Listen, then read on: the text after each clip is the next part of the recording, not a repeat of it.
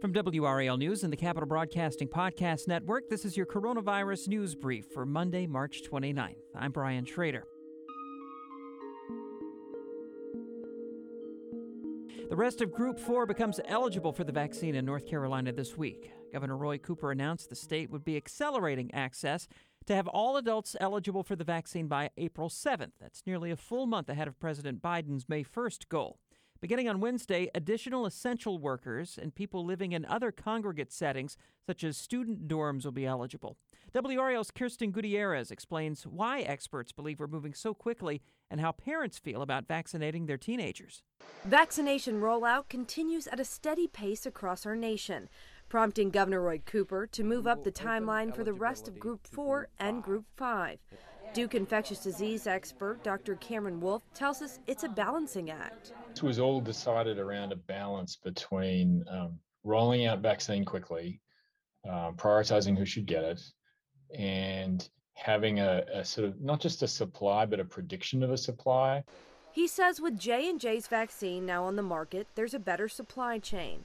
At last check, more than 2.5 million North Carolinians have had their first dose. More than 1.6 million are fully vaccinated, with a total of 4.1 million people who've received their shot. The new timeline means those 16 and older can sign up for their spot beginning April 7th. While some parents like Kate Barron are eager to sign up her high schoolers. I want them to be able to work and contribute to the community and be healthy while doing it. Others, like Margie Rydell, worry about the potential long-term effects. So I've got two high schoolers, and they're not interested in getting the shot. And as a mother, I'm not interested in having them get the shot yet.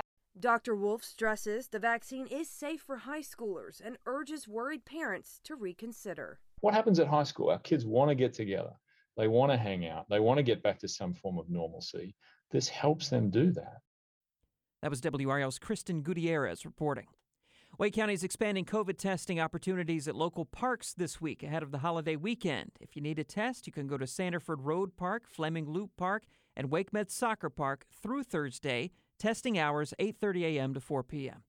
We appreciate you listening, and a little plug here. Don't forget you can listen to complete WRAL newscasts in podcast form.